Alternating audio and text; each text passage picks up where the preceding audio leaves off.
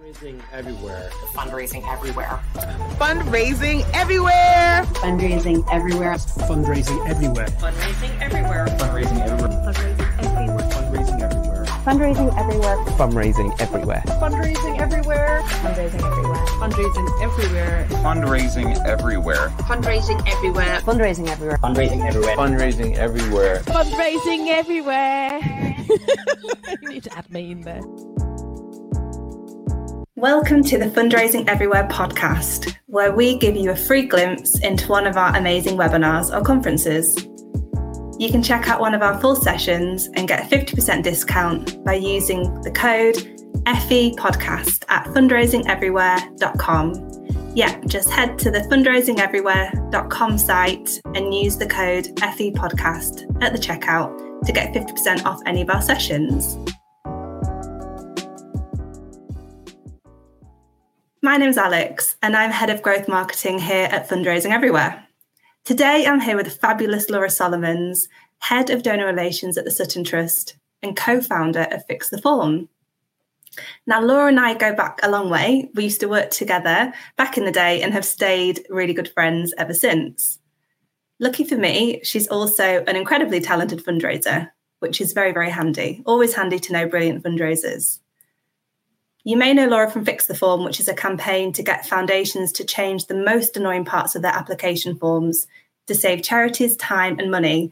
It's actually already saved 1 million hours of charity time, which is a conservative calculation. If bad forms get your back up, have your say. There is a survey out there right now. Please follow Fix the Form on Twitter for more information. So we're all about corporate partnerships right now. We've got the 2022 edition of Corporate Partnerships Everywhere coming up on February the 24th. We're really excited to be working with Remarkable Partnerships again on this one with curator Andy King. We've been reflecting on some of the amazing sessions from last year, one of which Laura was a part of. And today Laura's here to introduce that session for you. Hi, Alex. It's wonderful to see you. And for those that can't see, Alex is wearing a gorgeous orange jumper. So thank you for brightening up my afternoon, as you always do. Really appreciate you also shouting out Fix the Form. Please do check it out. We've got a survey open for fundraisers, and collectively we can fix the forms that waste our time when applying for funds. Last year, I spoke on a panel with Galib from Parkinson's UK, Christopher from City Year, and it was chaired by the excellent Georgina from Remarkable Partnerships. We spoke about how to stand out, what we wish we'd known at the start of our careers, how to build a lifelong career in corporate partnerships, and keeping it exciting, interesting, relevant. One of my personal highlights was reflecting on how a diverse range of people can bring their whole selves into the sector. So whether you're an introvert or an extrovert, and also really understanding fundraising as a two-way process, whether that's with your organisation, but also with your corporate donors. It's a really exciting time to be working in corporate partnerships. There's loads of potential, and hopefully this panel will give you some top tips about how to get into the sector and how to succeed. I hope you enjoy it as much as I enjoy being part of the conversation.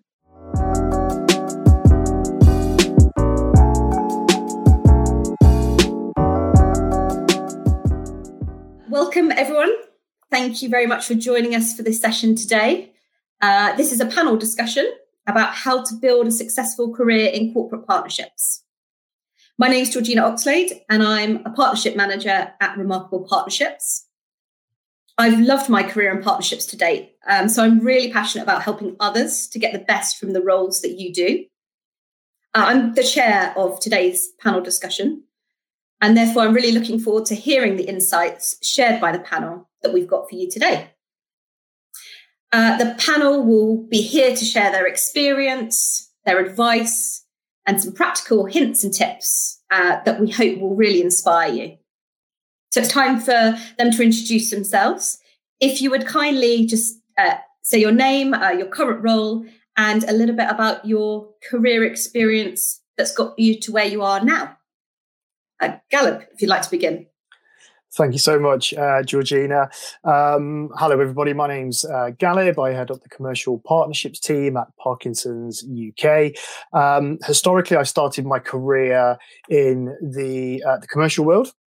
So started at advertising and marketing agencies, moved to do a 1-year stint at the Royal College of Pediatrics and Child Health. And that was where I started my journey on the charity way before moving then to Parkinson's UK, where I've been for 8.5 years. I head up the commercial partnerships team there. We are focused on finding a cure and supporting people every day that have Parkinson's. Hi, everyone. I'm Laura Solomons. My day job now is as Head of Donor Relations at the Sutton Trust, which is a charity that exists to champion social mobility. And I wear a few different hats. I'm also a trustee of a grant giving foundation called the Peter Manette Trust, which supports charities in South London. And I'm working on a campaign called Fix the Form to try and stop funding applications from taking up quite so much time in terms of charity applications. In terms of where I began my career, I've worked in a range of bigger and smaller charities on corporate partnerships, including education causes, disability causes, and health causes, and all sorts of different sizes. So doing everything from kind of pitching to chief execs to writing thank you cards and a whole range of different tasks in between. And hello, everybody. I'm Vice President of Corporate Partnerships for City Year. We're an education nonprofit that helps students in schools succeed.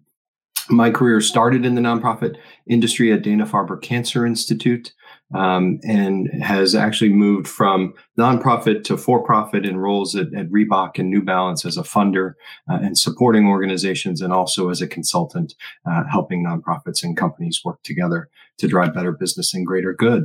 So excited to be with you today. Thank you, everyone, for those introductions. It sounds like we've got a very esteemed panel in front of us today with great experience to give lots of good advice to our audience listening in today. So thank you.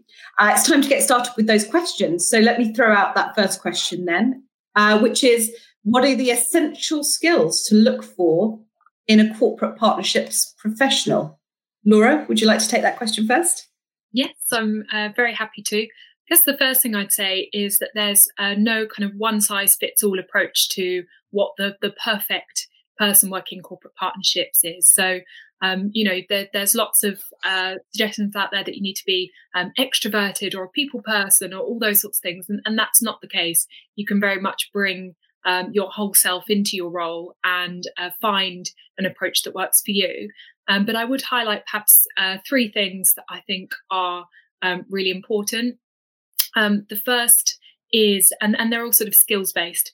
So the first, I think, is about problem solving and creativity. So often you might be faced with a sort of roadblock in terms of a partnership and thinking, actually, how do I address this, take this to the next level? So just to give an example, I was working at School Home Support, which is an education charity, and we had a partnership with Nomura, and it was all around literacy, but there wasn't much direct engagement.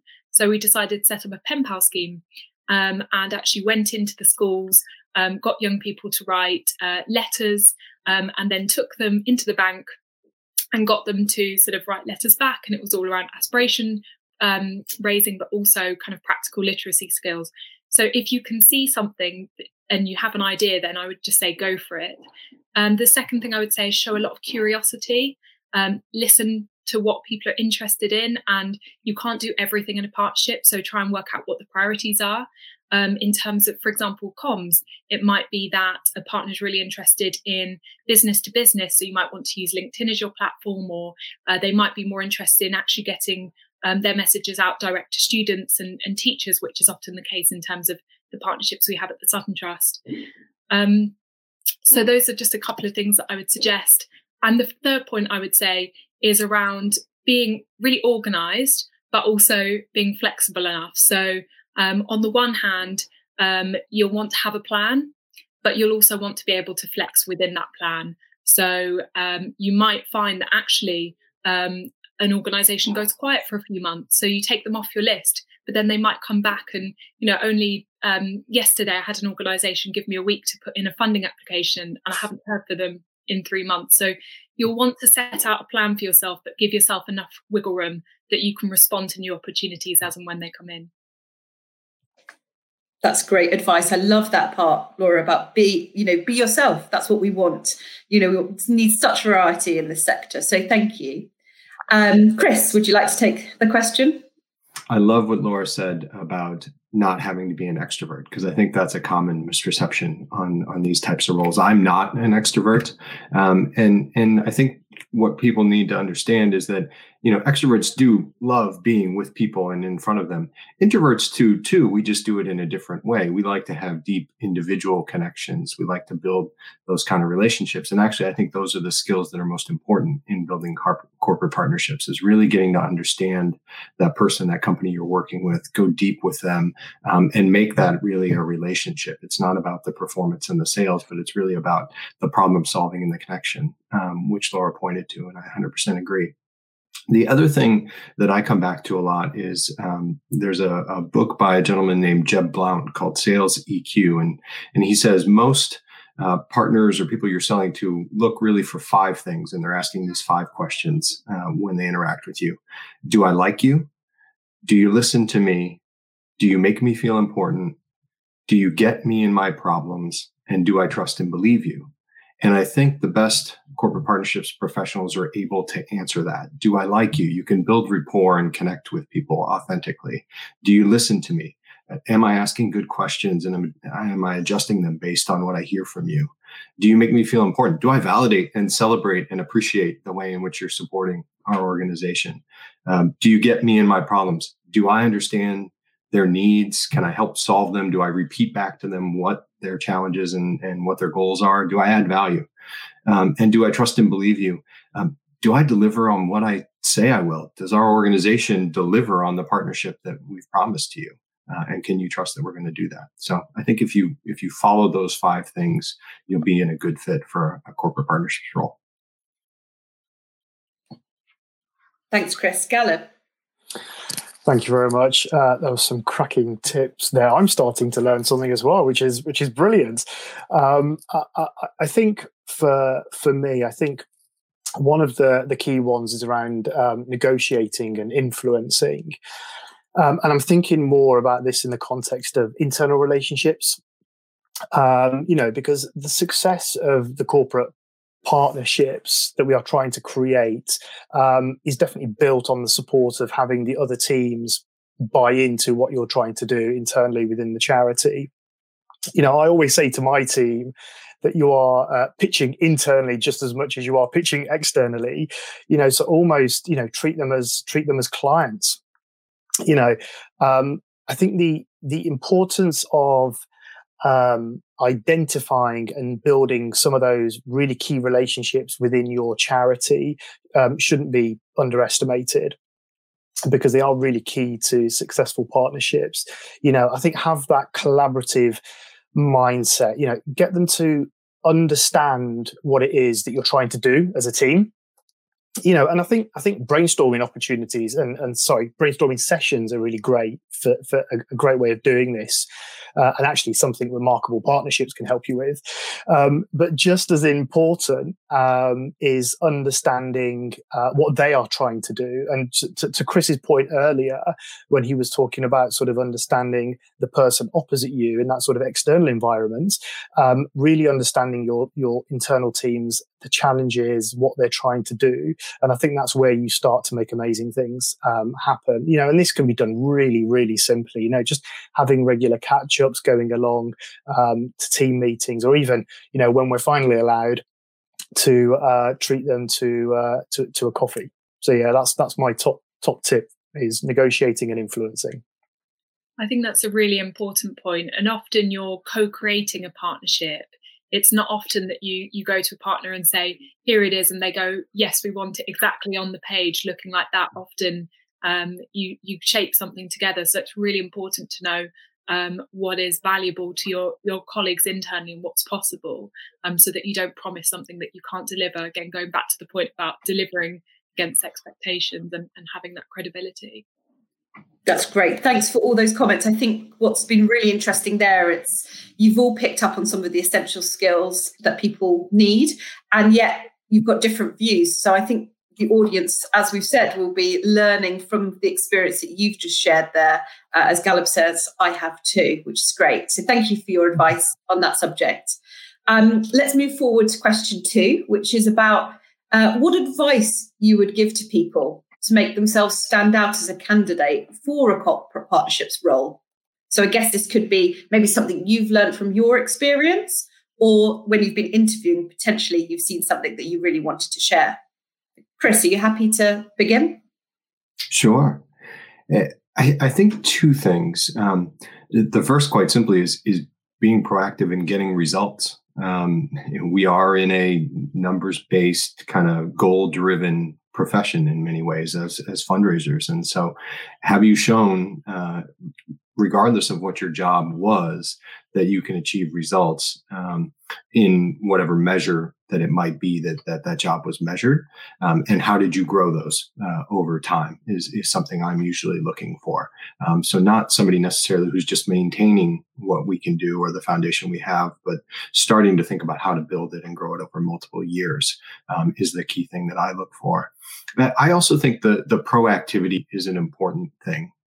To think about how do I, get around obstacles? How do I not take a no as a final no, but how do I keep finding ways to connect and move forward? Because sometimes it's a matter of timing and it takes a while to build a partnership. Sometimes it's not right now, but it could be later. And so how do you stay persistent and proactive?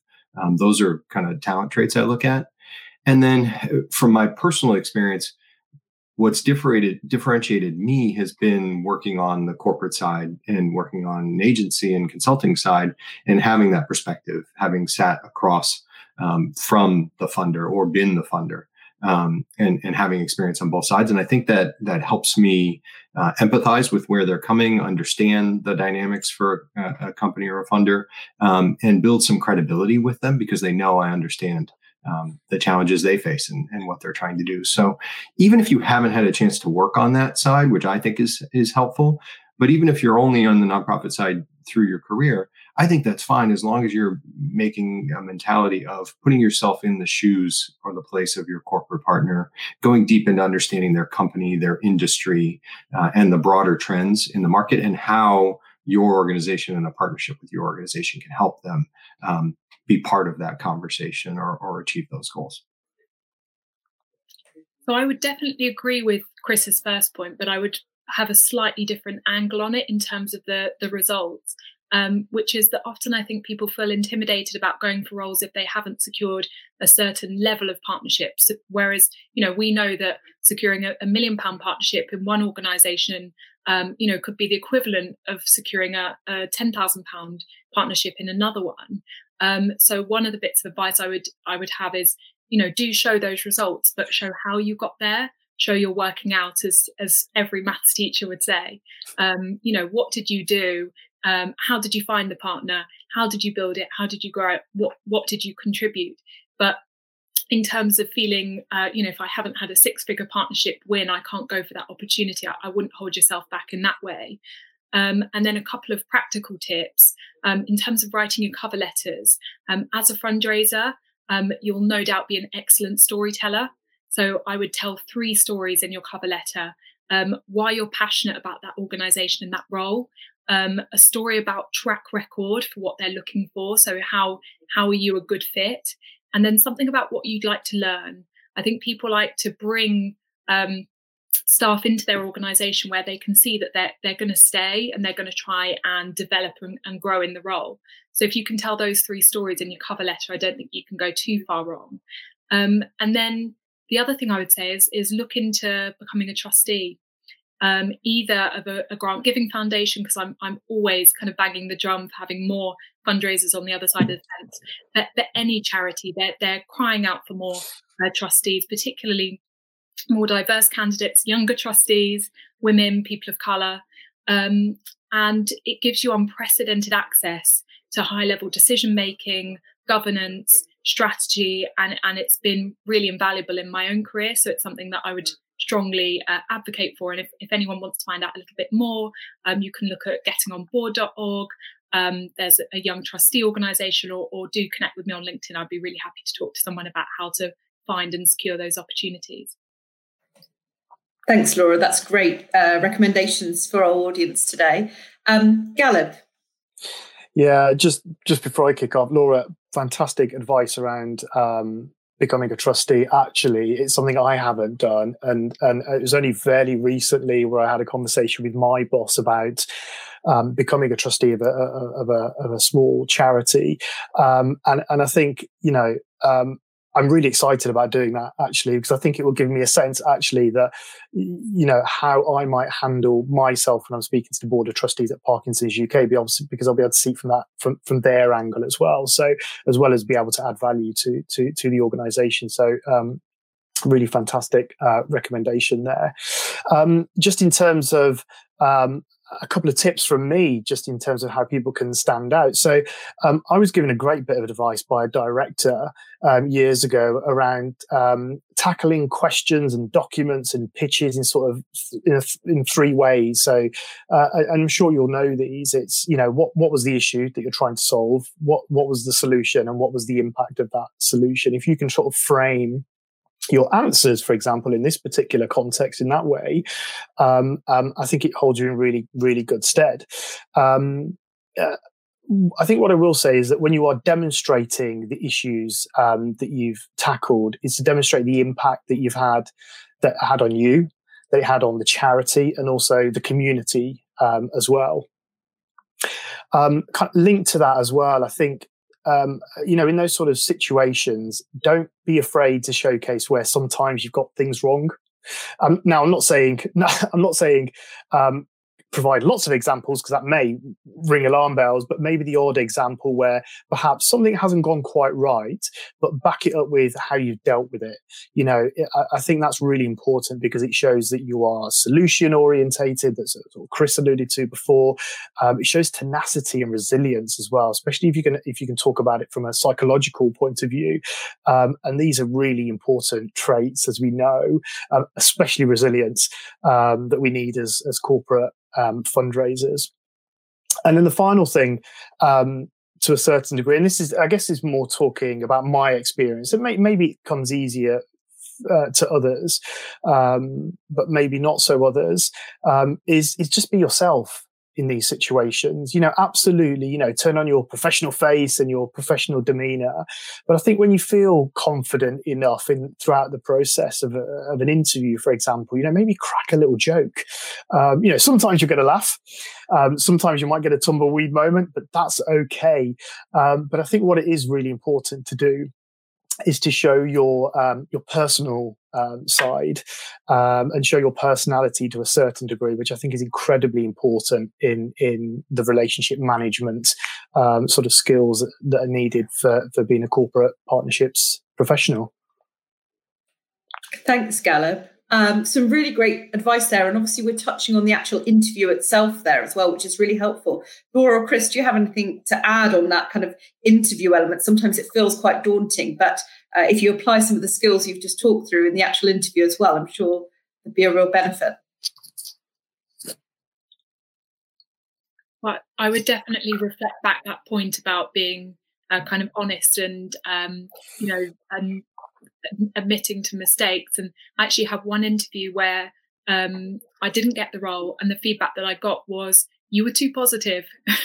We didn't believe you. You know, it's not that easy. And it's true. It's taken time for me to feel comfortable to kind of really be open about every organization will have its challenges and things that make it more, you know, difficult in different ways to secure those partnerships, whether it's securing them or delivering them or whatever it is. And actually being able to be honest and authentic, particularly as you advance in your career, people expect that. So I think it's really important. So yeah, I'd completely agree with that point. I agree with what's been said. I love, Galib, the framing around, you know, situation, action, and result. I think that's really important to clarify and get to how you think about situations. That's something I always look for in candidates. And I would agree, Laura, on kind of having that ability to reflect and point to a case where either you made a mistake or you failed, but what did you learn from it, and how did you then adjust and change as a result? I think that shows a real strength. And the last thing I would add is I think practice is just really important. We're not all very comfortable in an interview situation. It takes time to get used to that. And so whether you're just starting to interview or whether you're coming back to an interview process after being in a role for many years and having not looked for a new role, I think finding either a friend or somebody you trust who can help you with some interviewing and practicing some questions really helps you hit your stride. If you don't mind me just adding one final thing. I know we often hear this, but it's easy to forget. It is a two-way process. And it's as much about you finding the right organization for yourself as it is them finding you. And your skills as a corporate fundraiser are immensely valuable. And you can ask questions as you go through that process about the values and the approach to staff well-being that organization takes. And you can look on things like Glassdoor to see, what other current employers are saying. So, do your research as you go through to make sure that it's a place that's right for you, as much as kind of all these tips that are designed for you to secure that role on the other side. Great, Laura. I absolutely love that advice. I'm sure the audience are really reflecting on that now. So thank you for sharing that now. Let's move forward to our third question. Galeb, I'll come to you first. And the question is, what do you wish you'd known at the start of your career? Gosh, this is a really great question. And I wish I could go back and tell myself a hell of a lot of things, actually, when I first started my career. I think the one that really stood out for me when I was sort of reflecting on this particular question is something I alluded to before around making mistakes. Now, it's probably coming across that I make a lot of mistakes. Of course, we all make mistakes, but just I think for this particular question, I would go back and say to myself that sometimes you'll try things, sometimes they'll go wrong, but that's okay, Galeb. Personally, I've had to learn to deal with that. Actually, over the years, I think the people that know me best know that I've got a little bit of a competitive streak, only ever so slightly. So the thoughts of things not working out, not winning something, that would absolutely fill me with dread. It's a bit of a cliche, but I think for me, I will always say, it's better to try things, to push things, break things, than not to bother at all. I think what is really important is you learn from it. Sort of take time to step back from those situations and think, what could I have done differently? So that if you're faced with similar situations in the future, you know how to deal with it, you know how to react. And then when and that really helps when the next opportunity comes along. I think psychologically that's incredibly important to help you throughout your career. So that's definitely the key thing that I would tell myself at the start of my career. Thanks, Galeb. Good advice. If only we could rewind time, hey? But I'm sure your advice is useful to everyone that's listening in. Thank you. Chris, your thoughts? That all really resonated with me as well. I found myself in a similar experience. I think for me, seeking to learn and not to prove yourself as a motivated and competitive person. Similarly, I really found myself early in my career trying to prove that I could do it and trying to show everybody that I was good and talented. And I think now that I've gotten older and have more perspective, being in more of a learning orientation and being curious and inquisitive and thinking about how do I build skills and look to people who are successful and learn from them ultimately really helps you succeed more than kind of having to prove that you're really good. And again, being comfortable with trying things and making some mistakes is important there. The second thing, and this references what Laura mentioned in the previous question, I do think it is about finding the right fit and for you as an organization and a culture of that organization. And even more specifically, I would say look less about the job itself and more about what's the quality of the boss, the person you're going to be working for, and the quality of the team that you're going to be working on. Because especially early in your career, you will learn so much from mentors and from people that you're working directly with. And your experience will be so much better if you feel really connected to a strong team. And so I always think that is really important, even more so sometimes than the role or the organization. And then last but not least, and this is what I would have told to myself personally, if I could go back, don't be in such a rush. We all start coming out of school and looking into our professional careers, and we want to achieve, we want to be promoted, we want to move up that ladder. And you put such pressure on yourself, and looking at what friends or other people are doing and how they're succeeding. And what you realize, with the benefit of time, is that it's less about how fast you're moving up that ladder and more about focusing on building your skills, building different experiences, creating and developing relationships that are going to last you. And those are the things you start to lean on and drive your success long-term in your career. But it's hard to not focus on the nuts and bolts of the title and the salary early on and even later. You'll see I look like a bit of a nodding dog because I'm just so in agreement with everything that's come before. And actually on that point on sort of mentors and great bosses, actually I was given some great advice when I first started my career, but it's taken a long time for me to accept it, which is Saul Heselden was one of my first bosses, and he said, he came in and he went, fundraising isn't rocket science. And there's me with my sort of books on fundraising and my theories. And I was sort of a bit offended. I was like, no, there's definitely more to it. And actually, there's some great fundamentals to remember, which is it's all people. And I've learned this also being on the other side, as it were, on a kind of grant giving board. It's just a group of people in a room making a decision. So there are things that will influence that. If you've got some, really powerful or strong writing, if you've got networks, so someone, feels like they know you a bit, or if they're more kind of open to your cause for whatever reason, perhaps they have a personal connection. But it is just a group of people making a decision. So just reminding yourself that there's not some kind of great mystery to it that you don't know, and you will learn kind of as you go along. And then on a very kind of practical niche area, I would say the importance of stewardship events.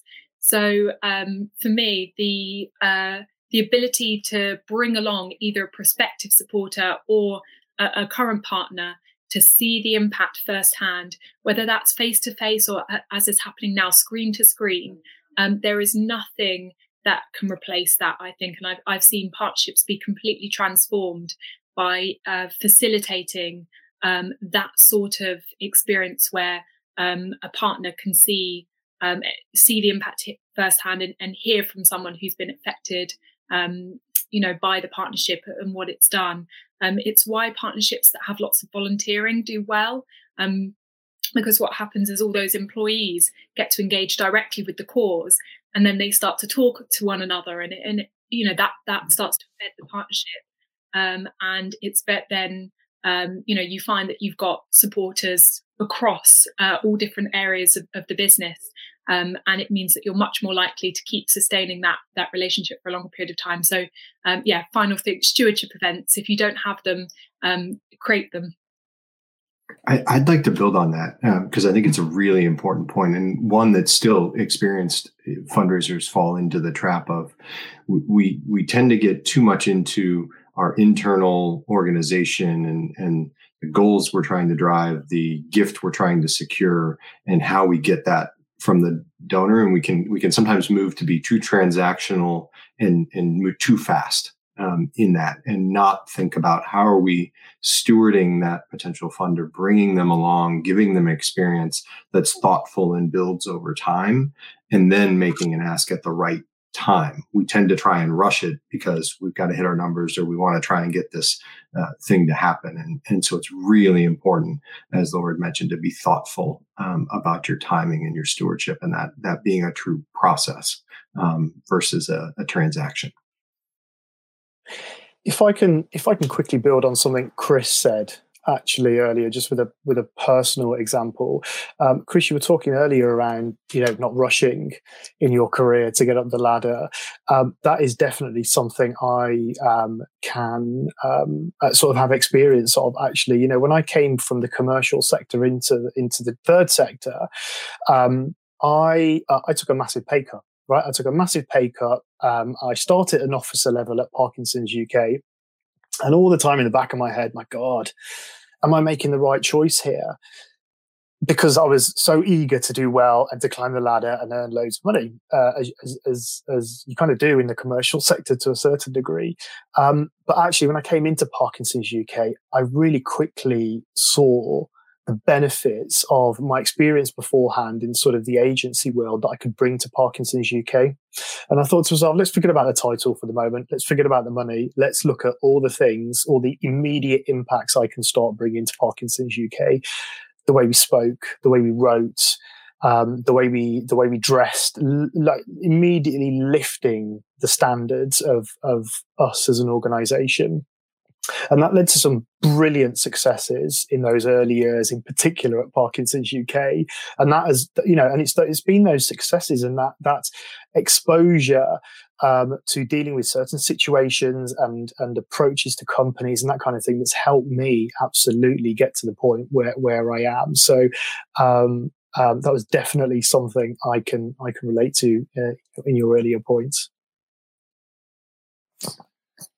Great. Thanks, Galeb. But what I love here from our panel is just the passion. You guys are obviously hugely invested in this as your career, but it's good to hear, Galeb, how your experience from a previous role has been so transferable to where you've got to now. So I love hearing these passionate views that you've got.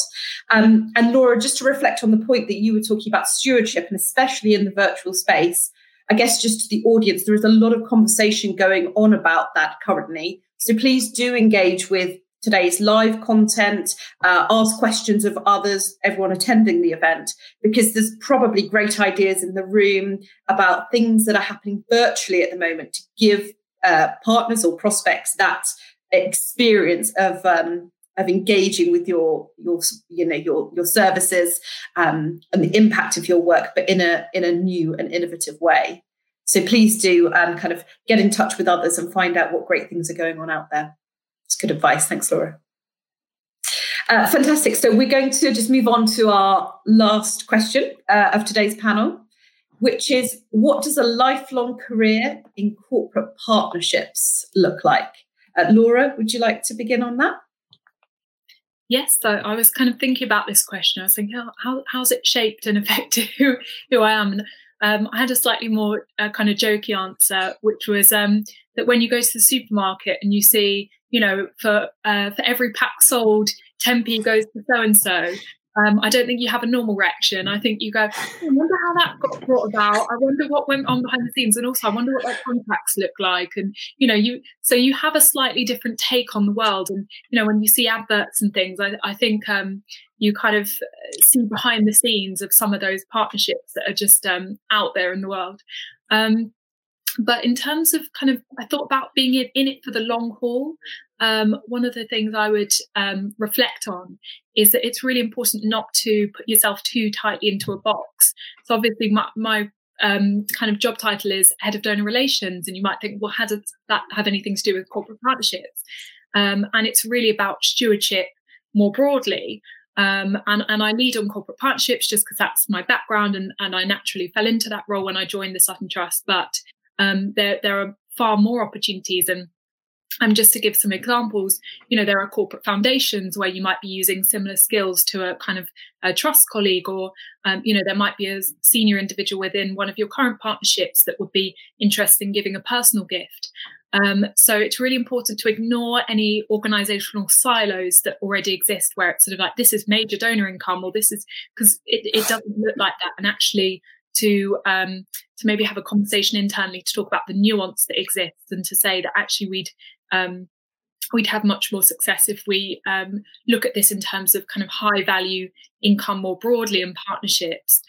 And I guess if I can just finish on a point which is really about, I don't know if some of you have seen the kind of hashtag not just NCVO that's been coming through on Twitter. I think it's really important, if you're in it for the long haul, to think about how we make this a kind and welcoming sector that acknowledges kind of power and privilege in all our different interactions. So, we're all a part of that. We've spoken a lot about being human or authentic and finding a fit, but I just want to go a little bit deeper and actually kind of say, it's important for us to dismantle racism, discrimination, kind of disability related discrimination, all those things that people encounter. Let's be really mindful of those. Let's watch those. If we're in it for the long haul, we've got a responsibility to make corporate partnerships a fantastic place to work, and we can all play a part in that. Thanks, Laura. Such an important point for the audience to hear today. So thank you for raising that. I really appreciate it. Gallup. Laura, brilliant, absolutely brilliant. That at the end and wholeheartedly agrees. Thank you for that. I think for me, when I was reflecting on what does a long career in corporate partnerships look like, it is incredibly rewarding when you get to see the impact that some of these partnerships have on the charity and also society. I've always thought that corporate partnerships are pretty unique compared to a lot of the other traditional forms of fundraising that do an incredible job as well. I think whereas the other forms of fundraising, they have their plans and their structures and their planned DM packs and list of major donors and events they need to deliver, etc. In corporate partnerships, as a professional, you have to be in sort of new business mode. You have to be an account manager. You have to be a marketing and comms specialist, a creative director, a relationship builder. You're pitching to individuals, factory workers, senior exec boards. It's an absolute roller coaster. Sometimes you'll win some, sometimes you'll lose some. But I think what is for certain is that if you approach it with the right sort of mindset and that sort of collaborative mindset that I was talking about earlier, you can make some incredible things happen for your charity and for society, and you'll definitely pick up a lot of skills for life. I agree with what you've both said. I think it is an opportunity in many ways to work on the closest business side of nonprofit as you can get, and to really learn and leverage some of those skills. And ideally, to Laura's point, which was so important, to say, how can we help business be better? How can we be a coach and a guide and steer them towards their better angels and towards the real impact and opportunity that they can have in the world? And I think, thankfully, companies more and more are moving in that direction and understand their role and their responsibility to play in that way. But what I love about working in corporate partnerships is a chance to build those relationships, to go deep and to help them think about how to do that really well. More broadly, from a career standpoint, for me, it's a lifelong opportunity to be able to do the problem solving and the matchmaking. That intellectually, that's what I love about it is diagnosing the problem, seeing where it fits, and trying to put it together. So that is always new and exciting for me, particularly when there's new or different partners. And how do we solve that problem to build a partnership together? I love that. And then I would say for things that lead to longer term success in your career, some of the things we've talked about. How do you find an issue or an organization that you're passionate about? I can't go and sell anything. I need to care deeply about the organization and the impact that we're having to do my best work. And so for me, that was important. And really to have a long-term impact on some social issues that I care deeply about.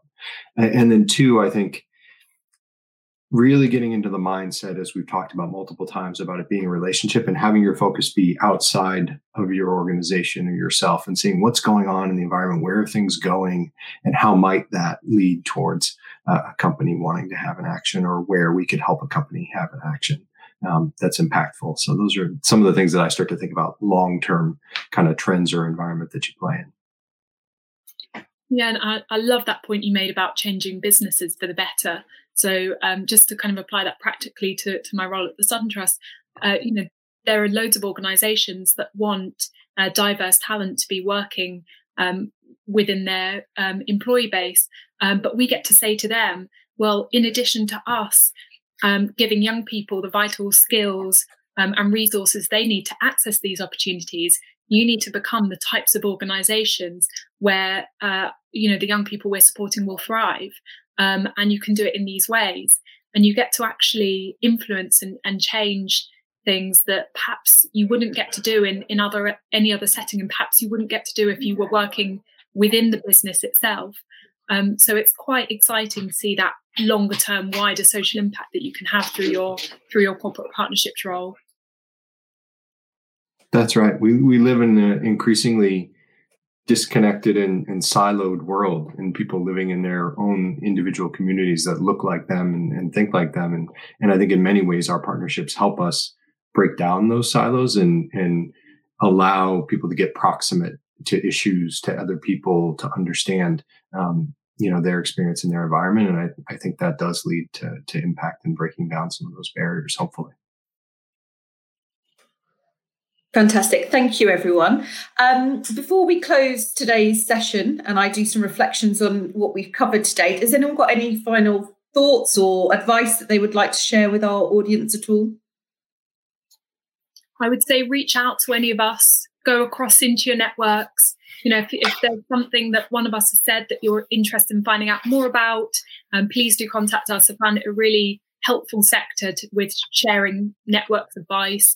And I know there's a lot of organisations out there that want talented corporate fundraisers. So, that we can definitely share not just advice, but kind of share opportunities among one another in our network.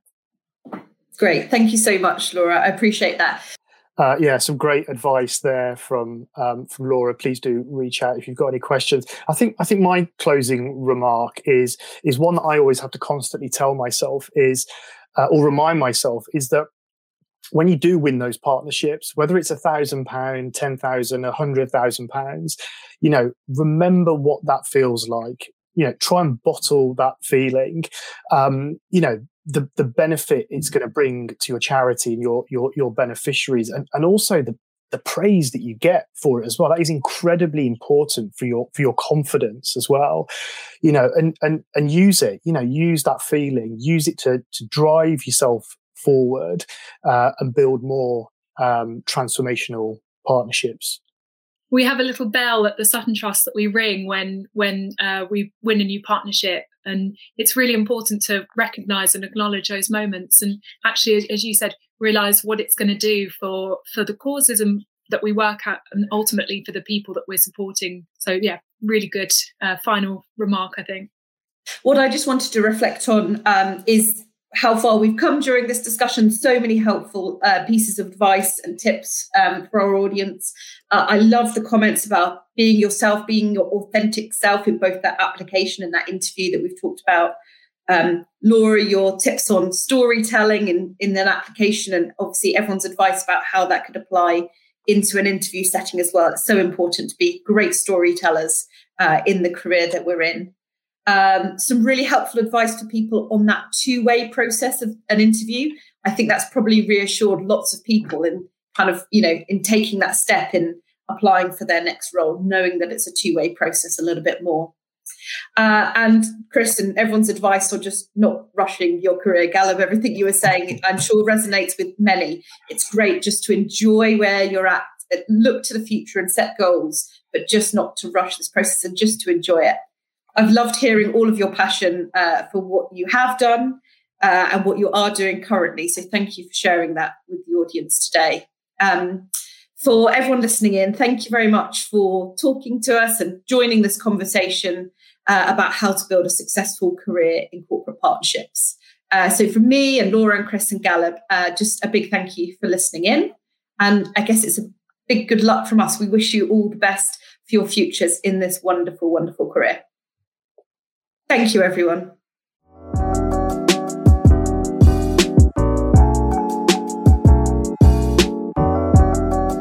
Wow, it was so great listening through all that again. What an amazing session. Laura, how was it for you? Well, other than the horror of listening back to your own voice, which I don't think anyone enjoys, it was really it was really great to hear.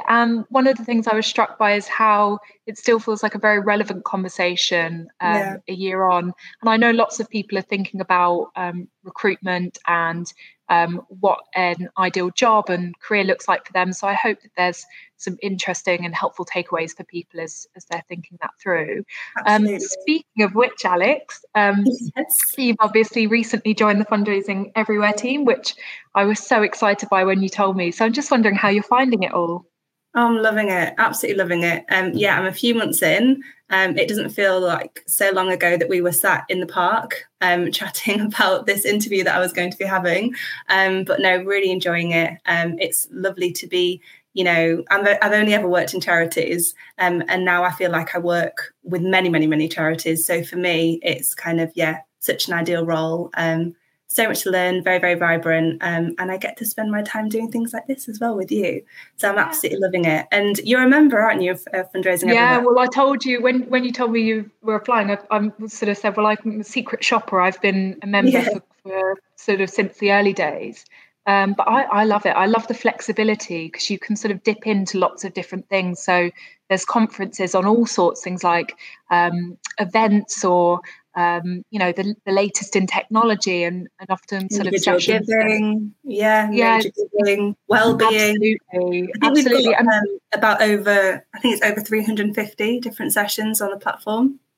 Oh, wow. And you've got quite a few more Lauras now, though, don't you? I'm sadly not just the only Laura. Only one Laura Solomons. There we go. That's right.